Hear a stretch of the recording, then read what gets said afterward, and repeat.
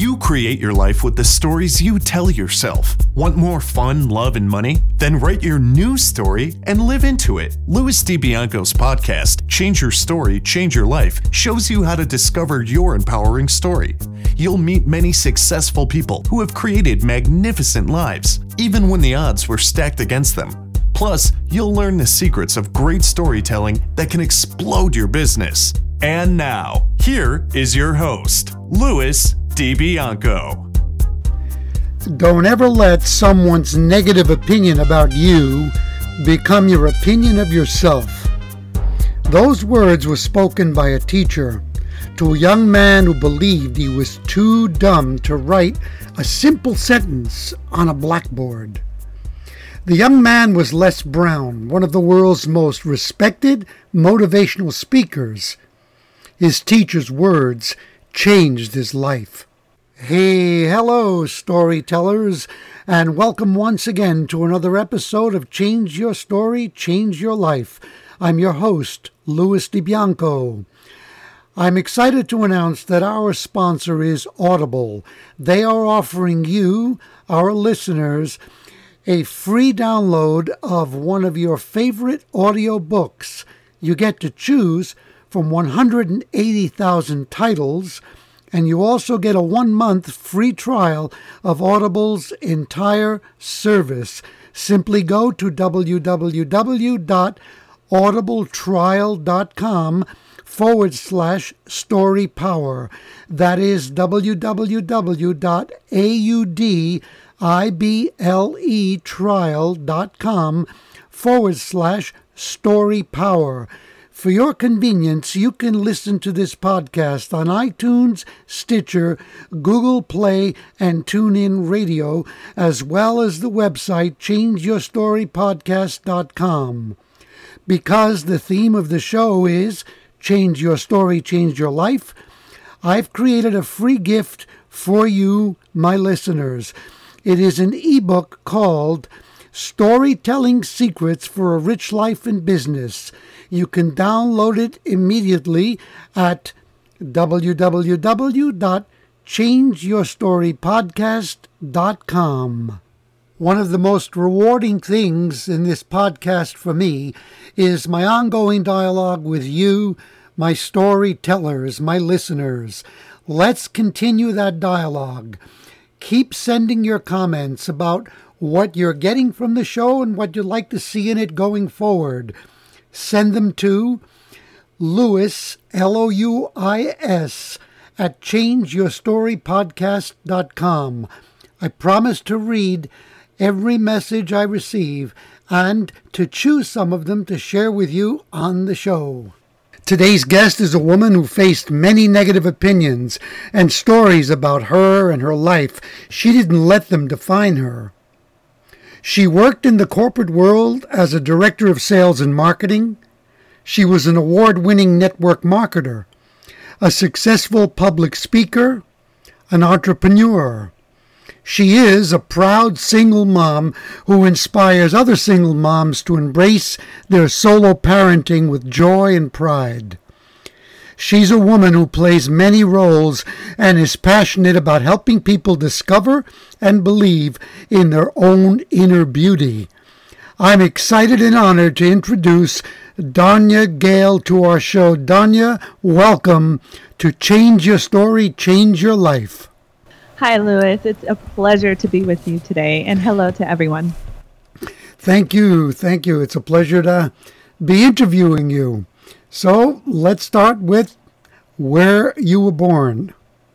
Well, I was born in the beautiful Rocky Mountains of Colorado Springs, Colorado, and lived there my entire life until I went to college at Fort Collins and CSU.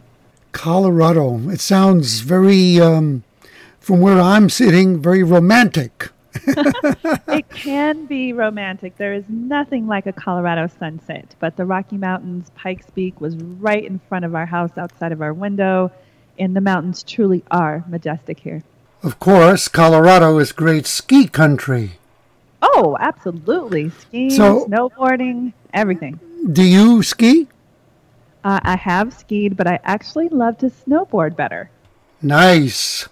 I never did snowboarding in the Bronx. Now, were you from a big family?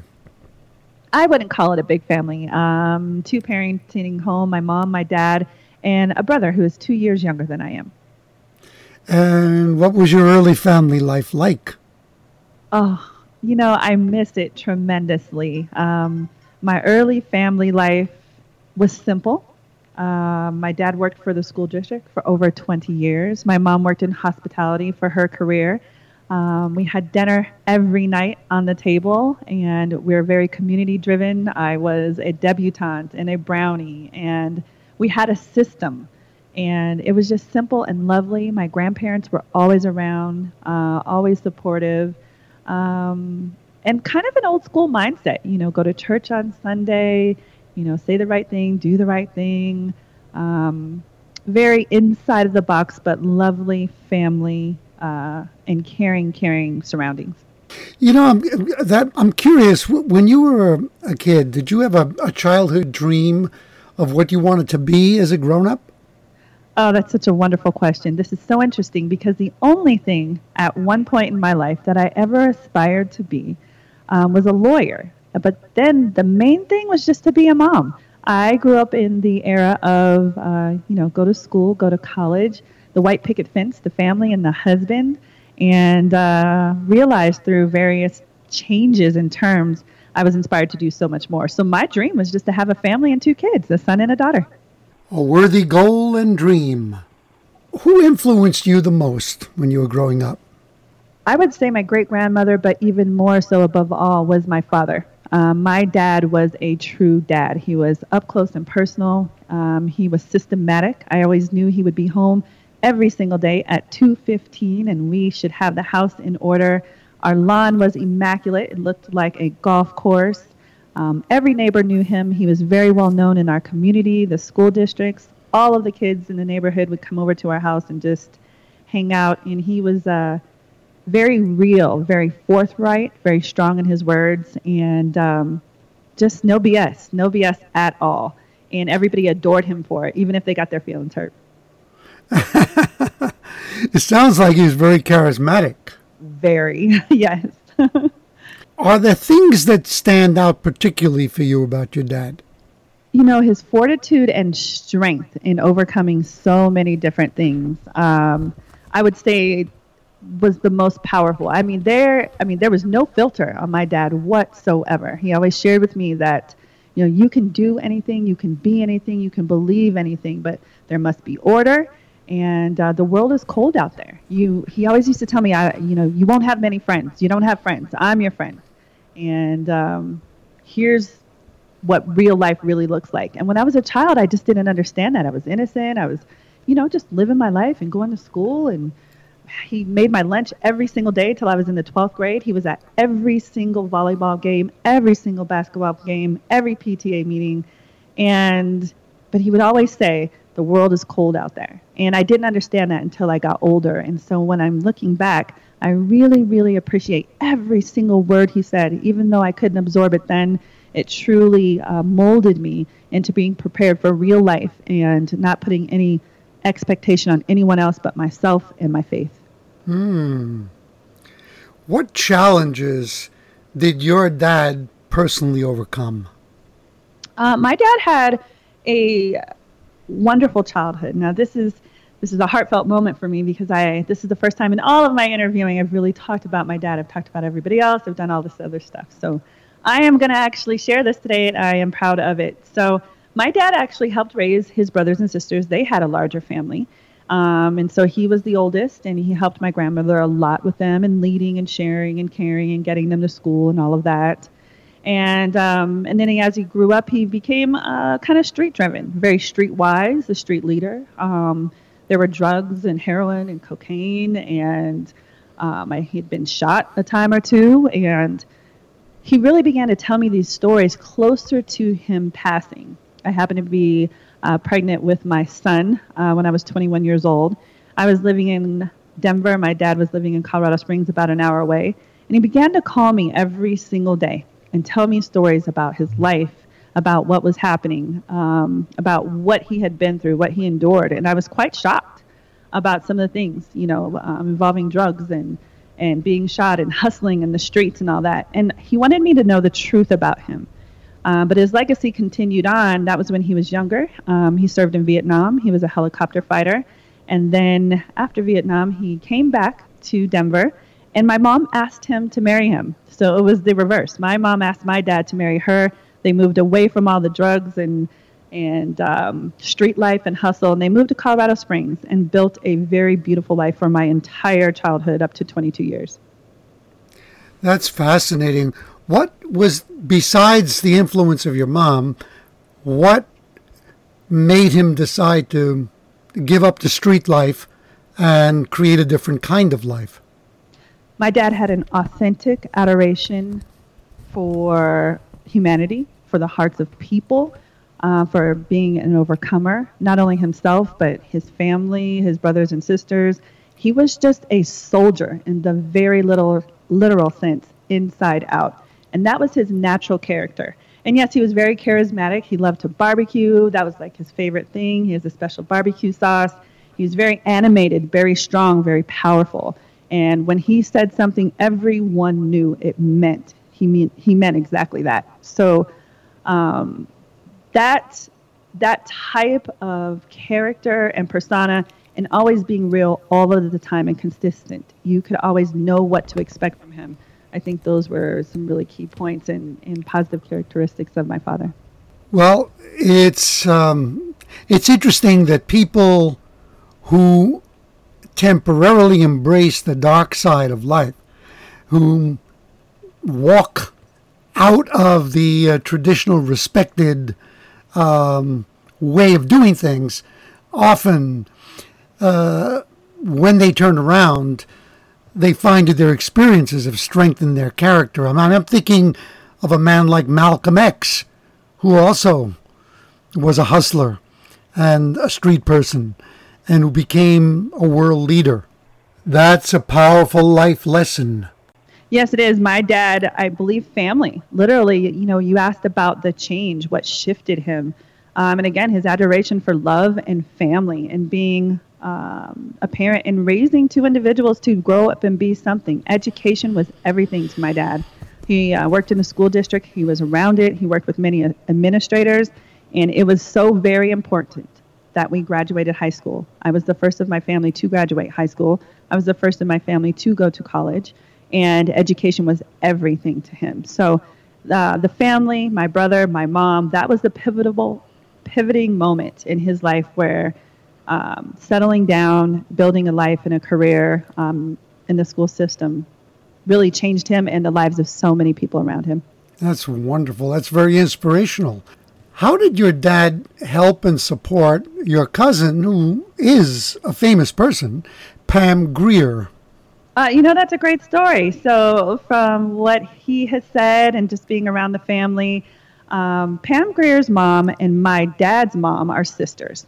And so he would drive her to her first auditions and just support her in what she was doing back then. They grew up all on the same block, and my dad was very, very close to her. They had many private conversations, and he really inspired her and supported her in the very, very beginnings of her career when she was young. And as everyone knows, she grew into be Foxy Brown and have a very strong impact on black women, brown women in film. And so, he got to be part of that. He was around Richard Pryor and many other stars when he was with her and just got to be in a little bit of that Hollywood limelight. But he stayed very grounded, and that was just an area kind of growing up that he experienced. Now, wasn't Pam Grier married to Richard Pryor for a while? We're on live radio. I actually believe so, but I don't want to state that as fact. I actually believe from what I've heard and seen and from photos that they may have been in a relationship, but I won't speak factually on that, Louis. Well, it's funny because on the internet, it actually states that. It says that there a certain period of time they were married. Yeah, well, I've seen photos. I'll leave it there. Okay, all right. Now, for those of our listeners who may not know who Pam Grier is, besides, we said Foxy Brown, she also was in Tarantino's movie called Jackie Brown. She had a very big role in that. And she was at the center of the development of black film in the United States, right? Yes. Yeah. Very much so. And she's still working as an actress, right? Well, yeah, she's been in. She was in a film with Queen Latifah, and she was Queen Latifah's mom in that movie. She's done a few other things. She's written a book recently. She's been on some talk shows. So she's still around, if you will. She's still absolutely gorgeous. We still love and respect her. Her mom lives here in Denver, Colorado, as well as her sister and brother. And her brother, Rod Greer, is an artist. And Gina's also here. I run into them every now and then. But yeah, still grounded. She has a ranch here in Colorado, and she's still doing her thing here and there. Did you get to know her at all? Yeah, absolutely. I was never really close to her. She was always traveling in Hollywood, but we have been to her ranch. We've ridden her horses and had dinner and just been around her in that sense, but not on a one-on-one daily basis. Mm-hmm. Now, your dad's death presented some difficult challenges for you. Can you please talk a bit about that? I heard an emphasis on please. Yes, I can absolutely speak on that. You know, my dad passed away 10 days before my son was born. He was born March 12th of 1945 and passed away March 12th of 1995. So he lived exactly 50 years. He passed away on his 50th birthday. And about 10 days before I was going to have my son. So I'm standing next to him as he's transitioning and leaving this world. My whole family is there. And everybody's expecting me to have this baby and excited for my son to come. And this suddenly happened. My dad was very strong. And he had an aortic aneurysm. He mowed our neighbors' lawns. He took care of the school. He did all kinds of things. And so suddenly he had an aortic aneurysm, a tear in his heart, and they could not put a stent or correct that. And so he was gone in a very, very short amount of time. They actually sent him home from the hospital. I think they probably could have saved his life and put a stent or two in there and saved him, but they did not. They sent him home probably a couple days, I repeat, after heart surgery. And he immediately went back to the hospital and then later passed away some hours later. Now, that change was huge for me because I'm carrying a child and my family. I'm a leader in my family. Again, I was the first to do all these different things. I'm living in Denver, and everyone has this expectation that I'm going to do so great. And when my dad passed away, it changed everything. I moved back home for a little bit, and it was just devastating because he had such a huge community around him. Everybody knew him and loved him, and everybody was mourning. It was very interesting. I didn't realize how much of an impact he had on our neighbors and family and everyone in Denver and everyone who loved him until that happened. And he had standing room only at his funeral and all of that. But the thing that changed me the very most was watching my mom and my brother handle it in a completely different manner. See, I had a child 10 days later, and I was forced to live life. And my son brought me life. But my entire immediate family was mourning. And my mom and my brother were traveling. And, you know, my mom just kind of became to do drugs and alcohol a little bit more. And she, at one point, was suicidal, did not want to be around because my dad was such a strong, important force in her life. And she just did not know how to continue on after being married to him over 20 years. We had the same home, the same house. I mean, everything was cultivated around my dad. And so I know many, many people have experienced this. Many people honor their mom and their dad and all of that. But really at that point in life, we didn't even have that much faith. We knew about God. We had, you know, my grandmothers went to church, but our belief was in my dad. And the significant change there is when he left, I was forced to believe in myself and the omnipotent power within and take the knowledge and wisdom that he shared with me and go forward. I could no longer talk and touch a person that could lead me and guide me, and I had to go to. I had to find that within. That's very, very strong. Thank you so much for sharing that. What was the most powerful force that helped you to triumph during that difficult period? I tell my son this. He is a dynamic human being. He was born through a very tense and stressful time, obviously, in my life, in our life. And my son saved my life because while everybody else was out spending all the life insurance money and messing up everything and traveling and just lighting their lives on fire and just sad and dark. I moved to Denver. I took a risk. I moved away from my family, got an apartment on my own, and my kid's dad had moved out of the state. So immediately after my dad passed away, I became a single parenting mother. And my son was life to me. Everything about him. He's always been beyond his years. He has been light. He is angelic. And even to this day, he's now 22 years old. And he's just a dynamic human being. How wonderful. Tell me a little more about your son. What are his goals? What is he planning to do?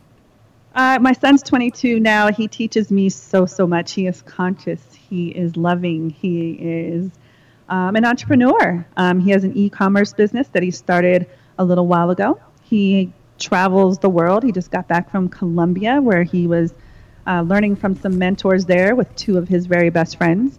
He has a mastermind group, and he studies and learns about life and business. He's been around amazing, influential people, such as Rod Smith. We became family friends many years ago, back when my son was about 11 or 12. And Rod Smith, who is formerly of the Denver Broncos and now has a fantastic new book out called The Rod Effect, was really a significant inspiration and mentor to my son. So he would be over there a majority of the time getting kind of that manhood and real life talk. And now he and Rod Smith's son are very best friends, and they have a business and really are doing some really phenomenal things. But on the personal side, he is still that endearing, life-giving light to everyone. He has a magnetic personality. He left college after 2 years of having too much fun, told me he did not love school, and asked me, he said, "Can I come home, Mom?" And of course, you can always come home, but what are you going to do? And he wanted to pursue a career in modeling and acting. And I was like, well, everybody wants to be a model and actor. Everybody wants to move to LA. What does that look like for you? He said, it's real to me. And so he moved back home. About a week later, one of my friends hired him, believed in him, saw the inspiration in him. He needed about $7,000 to attend a condensed acting class. We ran into a lady who was powerful in the industry just by divine intervention. My friend started paying him a significant amount and invested in him every week. He made that $1,000 himself, went to class for 45 days, went to LA, and got picked up by 3 of the top agents in Los Angeles. So he's still modeling. He's still doing his acting and casting. As you know, Louis, you got to go to a lot of castings. It's a very crazy world out there in LA, but he was staying there for 2 years. And he's represented by Wilhelmina, LA. Luba Rockland, the late Paul Walker's manager, is his manager now. And he's doing all kinds of things. But I believe his greater purpose is to affect the masses with his story of just kind of overcoming things that we had to go through as I was single parenting him, and what he had to be around and face as a kid. That's very, very exciting. Could you please repeat the name of the man you said became his mentor? I'm careful with the word mentor because he became more of a family friend. And his name is Rod Smith, Mr. Rod Smith, number 80 of the Denver Broncos. And you said he has a book, and I maybe it was just me, but I think you said it very quickly. Could you slowly go? What was the name of the book? Sure. Our dear family friend, Mr. Rod Smith, who has also been a great influence in business to me, and very good to my daughter, my whole family. We have a really great story there. He just released a book called The Rod Effect. And it really, the reason why, it's my current read right now, and he gifted me a signed copy. And it really is so important to me because I can actually see what he's writing in that book and actually have seen it up close and personal in his kitchen, in his office. When I was working with him closely in network marketing, everything that he is saying in that book is absolute truth. And he is talking about 8 ways on how he made it and how he can influence other people to take these steps and be consistent and persevere to really become who you're called to be, ignoring distractions and all those other things. So it's a really great book, but I got more of it one-on-one with him, talking directly to us as our family friend and even leader in business. You mentioned that you worked with him in network marketing. Yeah. No. That was a crazy run. Well, what company were you guys with? I worked with him. I met him a number of years ago, and he invited me. Well, actually, he was at the pool hanging out, and I had been unemployed for a moment, collecting unemployment, finding out what I was going to do with my life. And one of my neighbors says, "Listen, I need you to come with me somewhere." And I'm like, "Oh, okay. I'm always open. I'm totally optimistic." And I didn't know I was going to Rod Smith's house. Now, obviously, I watched him on television playing football and all of that. And I did not know I lived down the street from him. I actually lived 3 minutes away from him and never knew it. So my neighbor, retired firefighter, puts me in the car and we go over to Mr. Rod Smith's house. And from there, we just kind of built a relationship. And I didn't start the business right away. I waited about 5 years because my friendship with him and our family connection that kind of just really naturally evolved was so much more important to me than doing business at that time. And my entrepreneurial spirit had not been lit up, if you will. So 5 years later, I call him. I said, "Listen, I'm ready to go." He starts.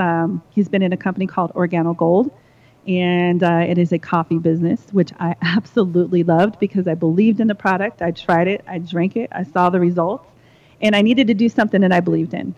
And sat down with him so many times. And I remember being in his office. I could not get in front of the room, and he says, "Danya, you have to get in front of the room. Now go over this presentation." Now, I'm a brilliant person, but I had not been in front of the room. I had been learning and kind of quiet, exact opposite of who I am now. So I remember one day he told me to write some stuff on the board, and I literally started crying. Like, I was just so nervous to be a public speaker or talk in front of everyone. And he was the most forceful field in saying, in order to be successful, you have to share your story. You have to become in front of the room. So I learned from him. He told me 3 things to do. I went out and did them. I did about $35,000 in about 3 days. Got an award in that business. Went to Atlanta in front of 7,000 people, received this award. I didn't even know what I was doing. I didn't even know what this is about. I just knew in my soul, I needed to do something different. I needed to learn about additional income. And I had someone sitting right in front of my face that was there to do it. And so that was a really, really fun time. I stayed with that company for a couple of years. And then I kind of transitioned. I grew into other things. I listened to the teachings of Mr. Holton Buggs, which were phenomenal. Got to sit around a lot of influential, phenomenal people who were really making additional streams of income, and they were empowering other people to do it. And that was really, really important to me. So he had a very important role in me igniting this mic and being on radio and moving forward in sharing with other people. That is great. You know, I was just going to ask you about Holton Buggs because I know that he is a superstar in network marketing and certainly in Organo Gold. Yeah, that's great. Yeah, he's a powerful force. I learned a lot from him and his team. But the most thing I learned from him is that he failed a lot of times. I remember watching him on stage in my dad's home state of St. Louis, Missouri. And he did this episode where he was running back and forth across the stage, and he would run a little ways and he would go back, and he would run a little ways and he'd go back. He was telling a story about he would tell his family, "I'm going to do it this time," and time after time and after time after time after time. And it was a very extensive illustration. He kept failing, but then Organo Gold showed up, and that was the time. And so what that inspired me to do is continue as an entrepreneur and just keep going, because it looks good on the winning side, but he had a lot of failure, and he has some tremendous stories behind that. Yeah, most people who have achieved tremendous success, joke about it. They say, "Yeah, let me tell you about my quote unquote overnight success, which took 20 years to get to." Yes, indeed. Now, describe your work in the corporate world. I initially, after going to college and what they train you there, wanted to, move up in the corporate world. I wanted to study law, and that kind of changed. My mom always told me when I was a kid I should be a lawyer because I'm a master negotiator and I can put a twist on words. And she said it sarcastically, but it was kind of very, very true. And I always had a really great vocabulary. She's like, "Whoa, like you are brilliant. You should do something with that." So first I thought I wanted to be a lawyer. Then I went to CSU and I studied sociology. And I remember sitting in the third row of this class one afternoon. And he says, "Listen, if you're one of those people who take family problems home, and you want to enter the business world at maybe $20,000 to $30,000 a year, and these stories will impact you of parents and moms and families. If you're not one of those people who cannot leave it at the office, maybe this isn't for you. And I don't know what about that professor, but I remember it stung my seat so powerfully. I got up and walked out. And I thought I was walking away from, social work, if you will. But, your purpose always chases you and follows you. And so I just ended up doing it in a different manner, but not in an office as a social worker. So I actually started working in corporate. I wanted to win and be on the top of that ladder, if you will. I started working for a company called Charles Schwab when my son was really young.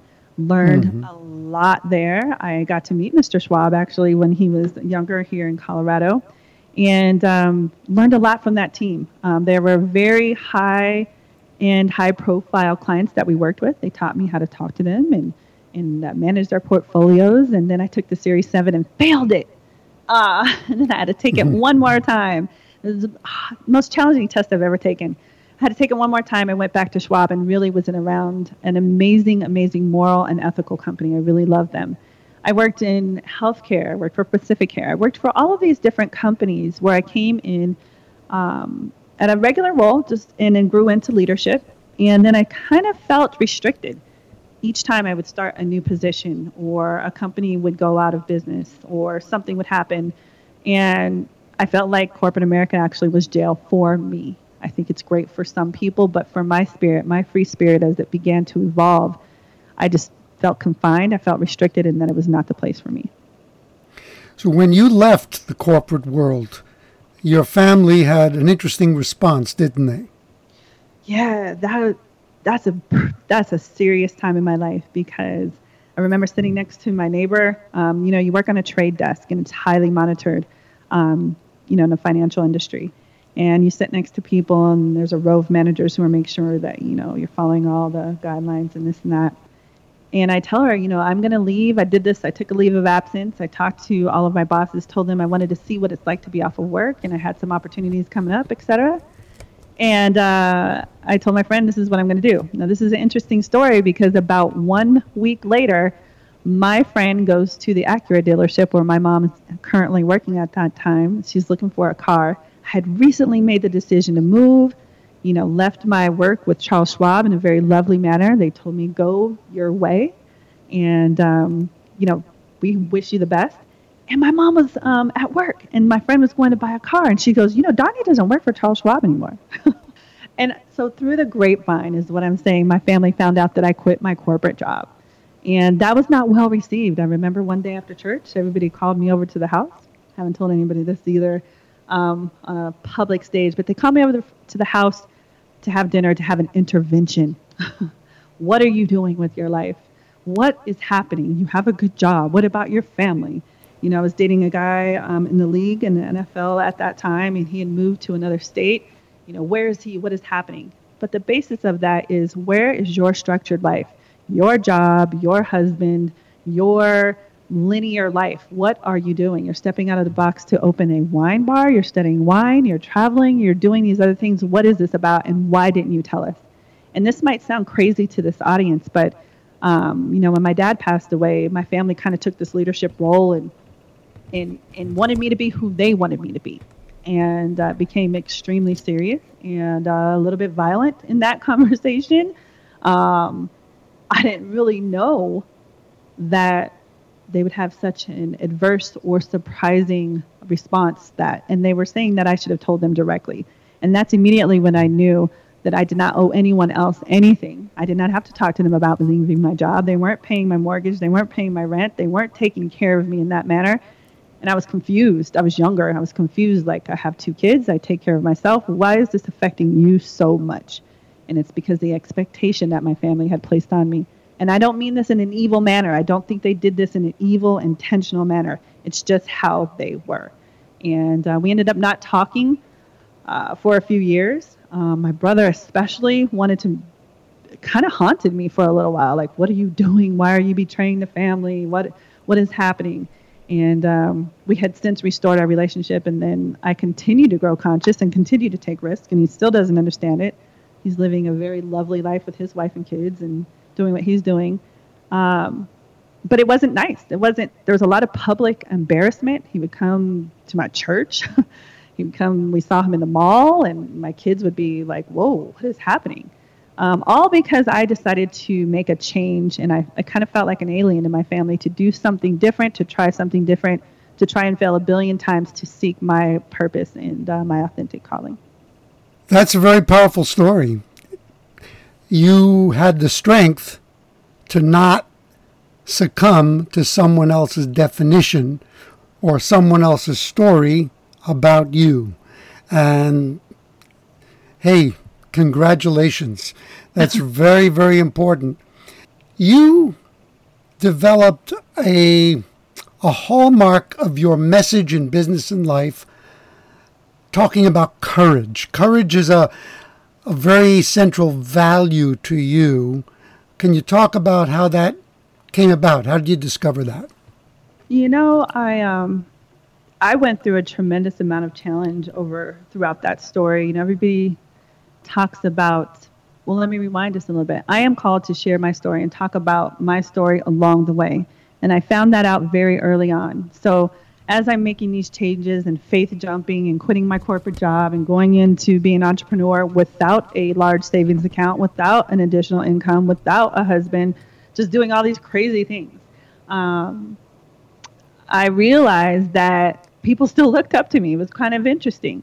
The young ladies that I worked with, I started a nonprofit helping single parenting families because I was not working at that time. So I had more time to invest in helping other people, not enabling them, but supporting them, helping them find doctors, giving them supplies and all of that.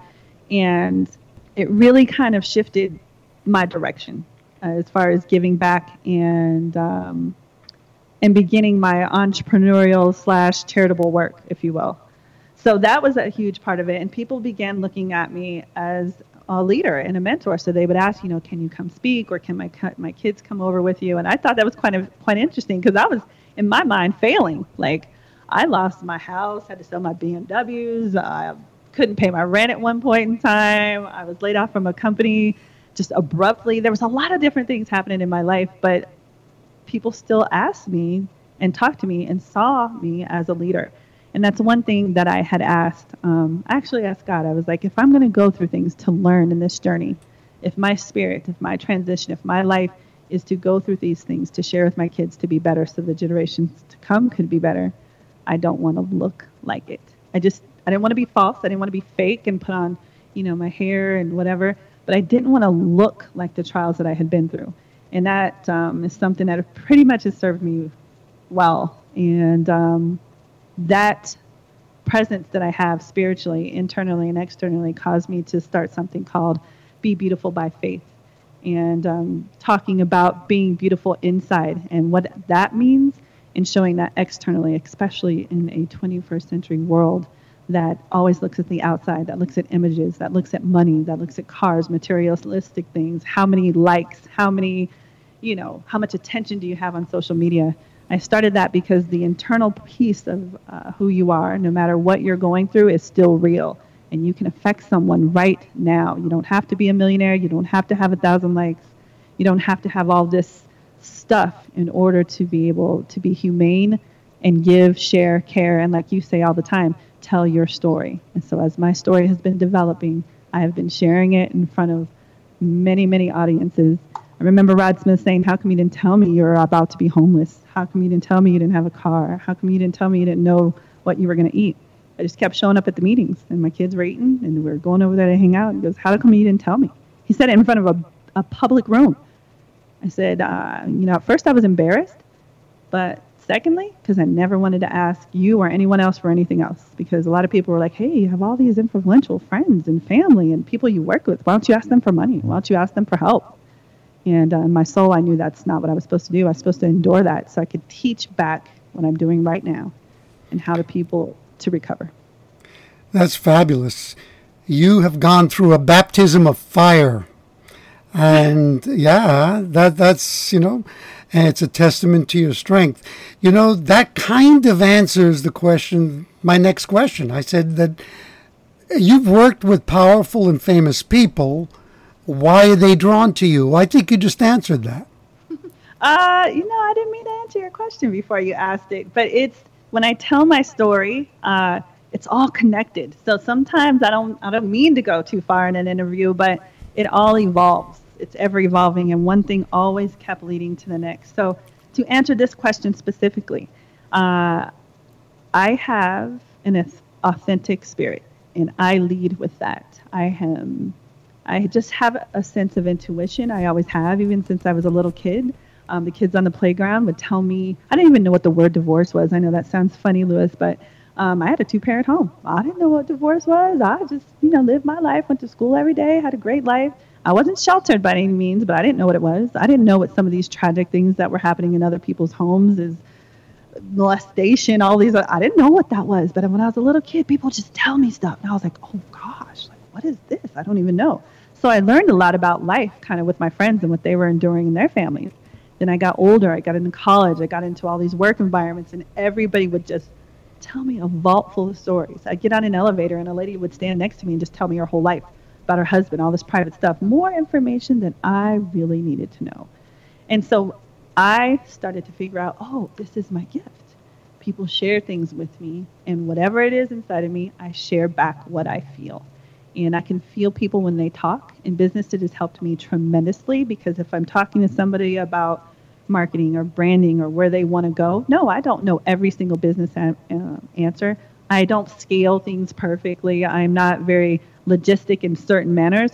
But as far as igniting the authenticity in them, the truth, giving them options, steps, and advice, if you will, even wisdom. Some of my friends call me Yoda. It just comes naturally to me, and they trust me because there's no other way for me to be. I don't know any other way but to be authentic and truthful, and I'm strong, and I've worked with a lot of men. I've never had a woman mentor ever. I choose to be one to others, but I have always had male mentors who have taken me by their side, trusted what I say. What do you think?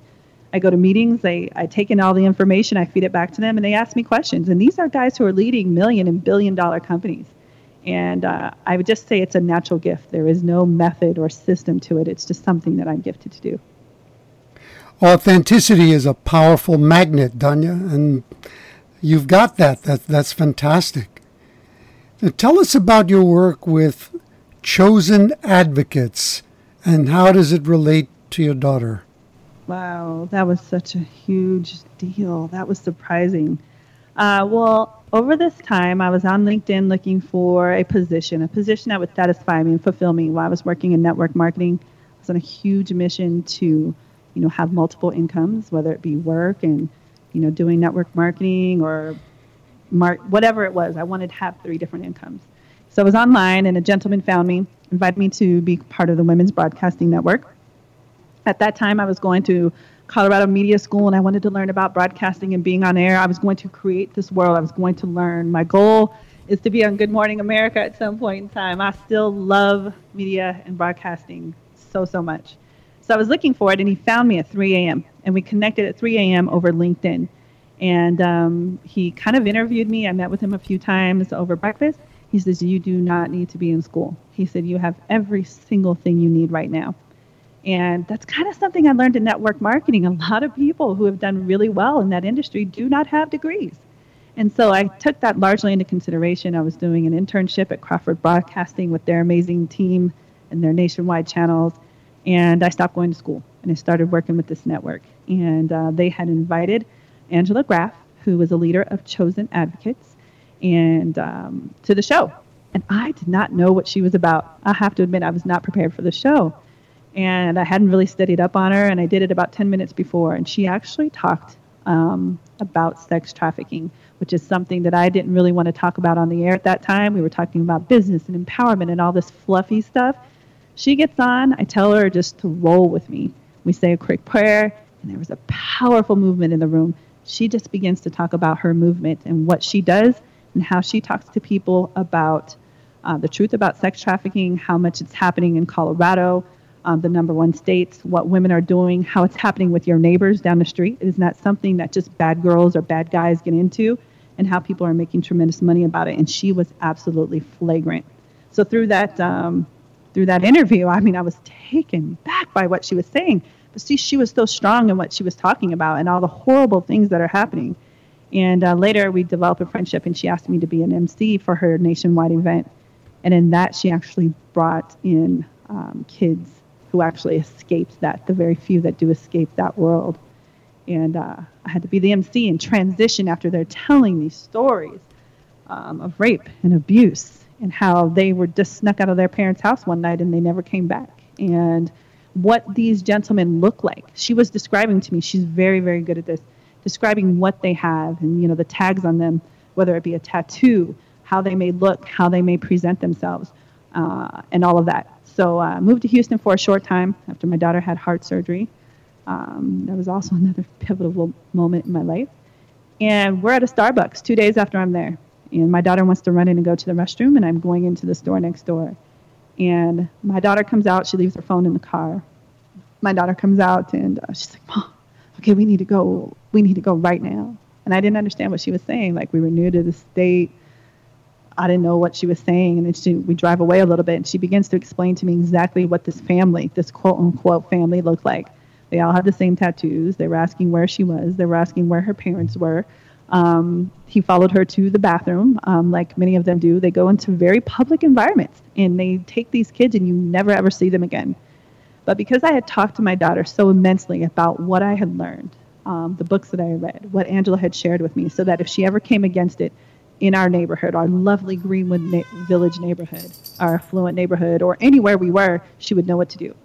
And I remember going back to the hotel at the pool, and she's explaining all of this to me. And my daughter could have been a millisecond with me sitting outside of a Starbucks. She could have been part of that. And then just recently, we were here in our lovely neighborhood, and we were in the grocery store. I ran to Tokyo Joe's to grab some food. She ran to get some dishwashing soap, and the same thing happened to her. But this time she went actually to the King Soopers clerk. And it just was two real moments that it could have been seconds that my daughter could have became of that system that people are abused and die in and never get out of. And so I didn't know why I was talking to Angela. I didn't ever really want to, but just taking a risk and talking about a subject and showing up and being there for her ended up allowing me to share with my daughter and other children, her friends, her girlfriends, on what that looks like in America and why they could be prone to it just like any other child. That is another powerful story. Thank you.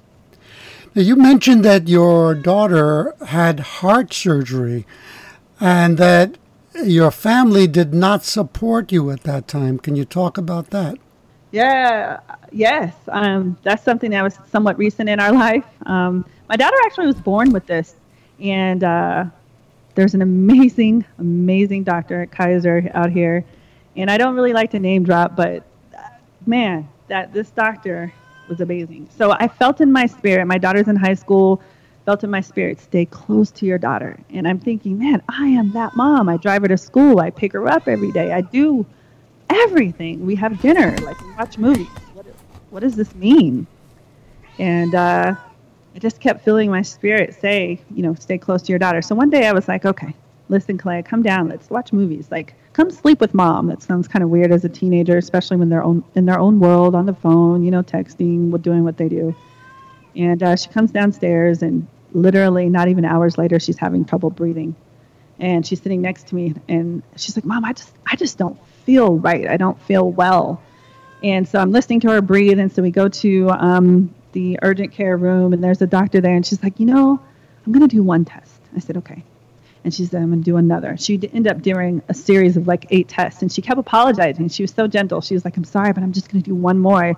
I feel like something's happening. So after the 5th test, I knew something was shifting. I was like, do as many tests as needed. So they found a huge shadow on my daughter's heart. And something, again, that kids are born with, and they normally can just have surgery and be okay or not. But she's now 15 years old. And we immediately went to Children's Hospital.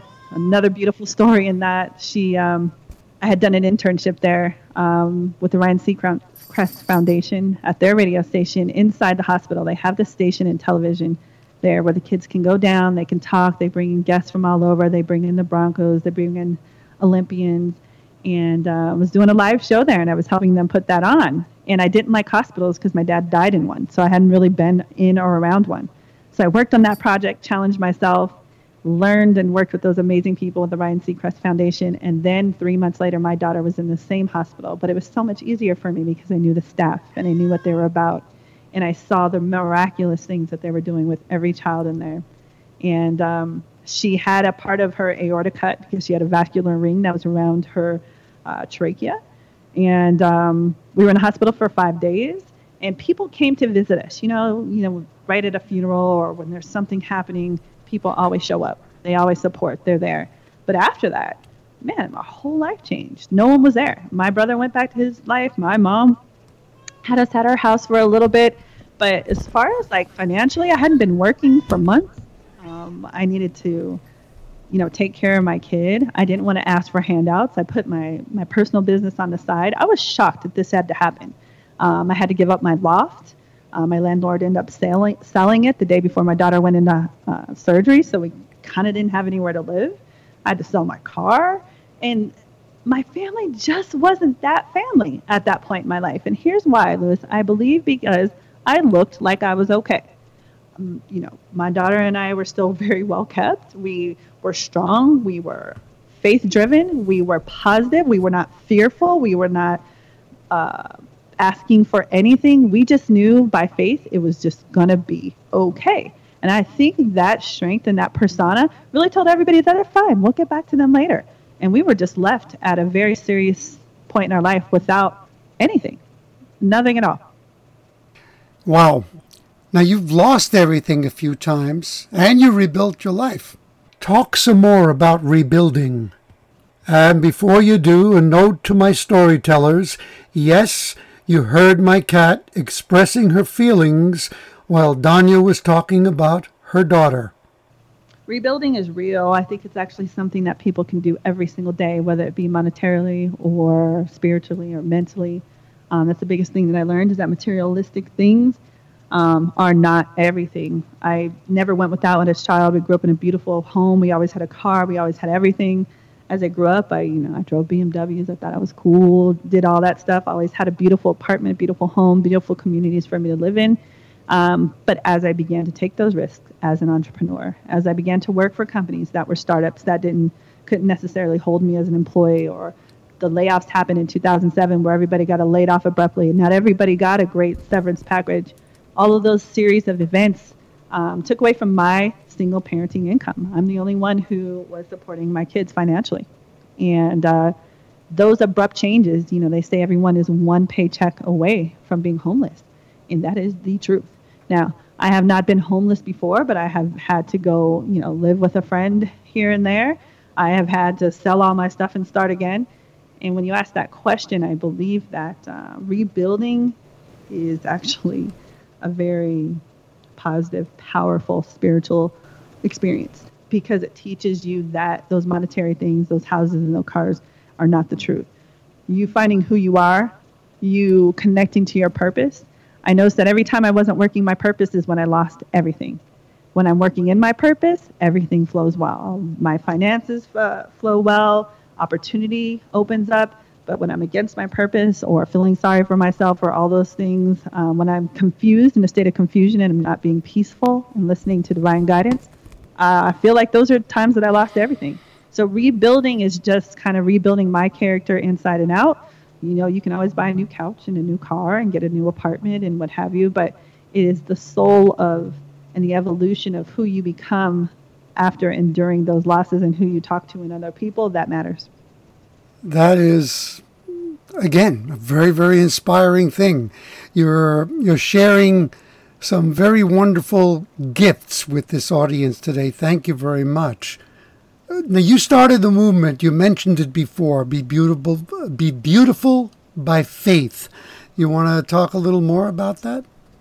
Yes, I love this movement, and I'm actually getting ready to reach out to some very influential people and ask them to be on this with me. Alicia Keys went on the no makeup kind of era where she wasn't wearing makeup at all, and she's this superstar, and everybody was following her and seeing her authentic beauty and her be a mom and a singer and actress and all the things that she does, and that was huge. Now, that's not what inspired me. What inspired me is all my daughter actually being on the internet, doing these likes, working for other businesses, driving their social media behind the scenes, getting the likes and making sure they look good and making sure that they're authentically sharing themselves, and watching most everyone else do the exact opposite, putting fake photos up, brushing them up, making their life look perfect on Facebook and Instagram, making everything look so fun and so beautiful and so great, and like they're just having the time of their lives, and not telling the truth about what's happening at home. A lot of those moms are going home and they're being abused. They don't want to go home. Their kids are struggling. They're having financial troubles. The list could go on. But you don't see that. You just don't see that on social media. And social media was such a huge part of my work. It is in marketing because it's how people communicate now. It's like, log on to my Facebook, go to my Instagram. This is a very powerful thing and a positive thing in the 21st century, but could be very detrimental to the truth and the authenticity of human beings and humanity. So Be Beautiful by Faith came out because I just started talking to people at church or wherever else I was. When I was talking on radio, it kind of would be my basis is faith. And that faith is in who you are. That faith is in the omnipotent power within. It is not religion-based. It is the authentic power that we have inside of us, that every single person has. It's not like Jim gets it and John doesn't. Susie gets it and Suzanne doesn't. Everybody has it. And to show what that is, because that will outweigh the looks and the photos and here's where I am now. That's going to be the legacy building part of who they are. And I don't think it's shown enough. I don't think it's said enough. I don't think we're reminded that we already have that every time we wake up, every time we take a breath. And Be Beautiful by Faith, we're going to have T-shirts, and I'm doing some more rebranding my business, and we're making it more refined to talk about that movement and spread it nationally. And if people want to find out more about it, is it on Facebook? Yeah, you can actually go to Beautiful by Faith on Facebook, and that is also underneath Donya Gale, which is DONJIAGALE. But I'm actually consolidating all of my movements and projects and my business, my marketing, branding business, all of that under DonyaGale.com. So by the time this airs, everything will be up and running. You'll be able to see Be Beautiful by Faith, the movement. You'll be able to see Right Now with Donya Gale, which is my podcast and my video blogs. And then you will also be able to see the Be Beautiful by Faith portion of really what I do and how it's all connected to my marketing business as an entrepreneur and what I do every day. That's wonderful, because I'm sure that people will be drawn to it, and they should be. And there it is, like a shining light for them to gravitate toward. Now, what are you most passionate about in life? If you had to say one thing. Love. It is my favorite word since forever. It has always been. It's like in my password somewhere, inside out, upside down. I probably shouldn't have said that publicly, but it is. It's so love, because that is the only thing that matters. Love for people, love for yourself. If you're faith-driven, no matter what your belief system is, love is everything. And it's the connectivity. It is the authentic light that we have within. And no one survives without it. We do not evolve without it. And I love where I'm working right now. I have to mention this if you don't mind, Louis. Yeah. I don't know if you're going to ask me what I'm doing right now, in addition to my marketing business and all that. But I am right now sitting in the studio with an amazing gentleman that I work with. That is all about love. That is all about passion. That is all about helping other people. And his name is Tony Grebmeyer, and he has something called the Tony G Show. And he hired me to work with him on his podcast and with his business, Ship Offers. And I have to say this, I'm actually able to talk to you. I'm able to talk about my business. I'm able to work my business. I'm able to share and give and do everything that I need to do for him on his podcast and this company all at the same time. This company believes in empowering people to have a second and third income, to drive their purpose, to drive who they are, what they are every single day.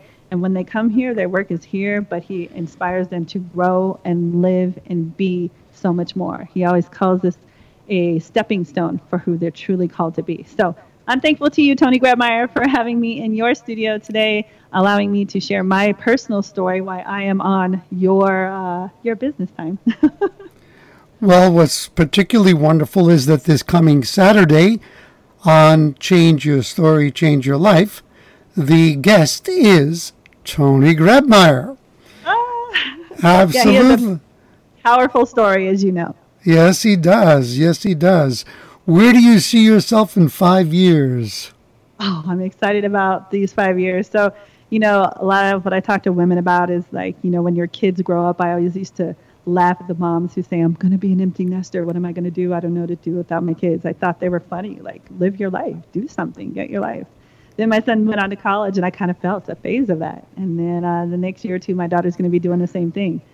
So I really am going to work in media broadcasting. I am creating a platform for myself, but also intend to be on larger media platforms, sharing my story, inspiring, telling the truth along the way, failing and getting better, working with the influential people that I do in my marketing branding business. I've got it down to a niche or a niche, however you would like to say it, and working with those people nationally and internationally and creating their business, taking them from wherever they are to the authentic place that is going to outweigh social media, that's going to outweigh numbers, that's really going to take their legacy far beyond that because it's going to be the authenticity of who they are. So traveling the world, I will have a home base in Colorado always, sharing my life with my family and my kids in Italy and Europe and everywhere possible, but really in all of that, working from wherever I want, having multiple streams of income and doing it through media, broadcasting, and marketing. Fantastic. I know you will. I can hear the passion and excitement in your voice when you talk when you talk about it. What is your favorite book? Oh, my favorite book. Well, I would say I have two at this time. I actually do like the Bible because there's a lot of stories in there that you can take and read and believe as you are led to believe. And so obviously it's the number one selling book in the world, and it's the one book that I have been most influenced by.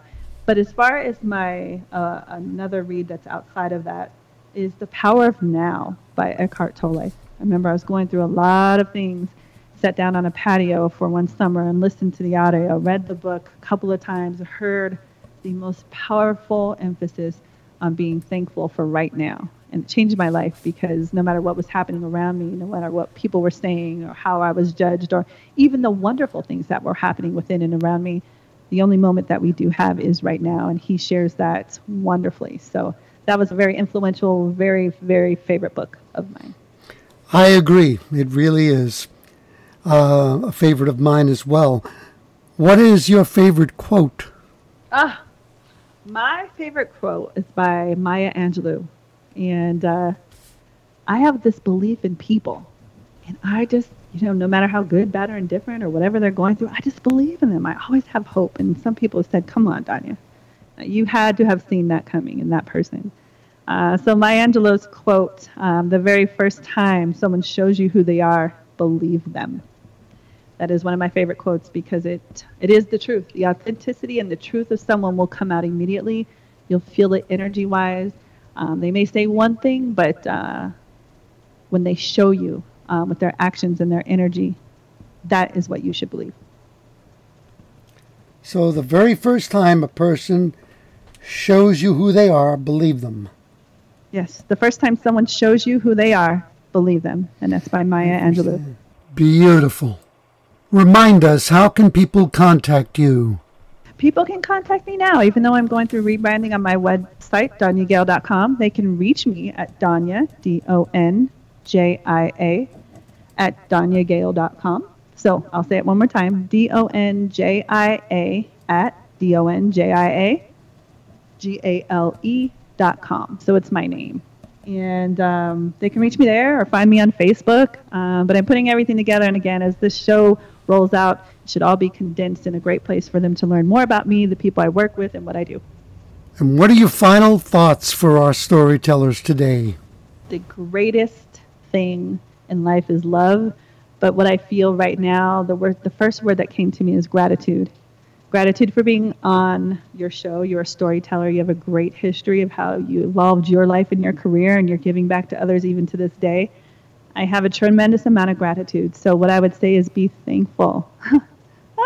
be so very, very grateful and thankful for every single thing and every opportunity that comes your way, because there's a lesson in it and you can grow from it. So I would say I would leave them with gratitude for the small, medium, and large things in life. They all matter. Thank you so much for sharing your heart, your passion, and of course your authenticity with us today. You've given a lot to me and to the storytellers listening to the show. Thank you so much for having me on. It's an honor to be on your show, Louis. Thank you for what you do. And thank you, everyone, for listening. This is one of the most raw interviews I've done, and so many more to come. To be continued. Yes.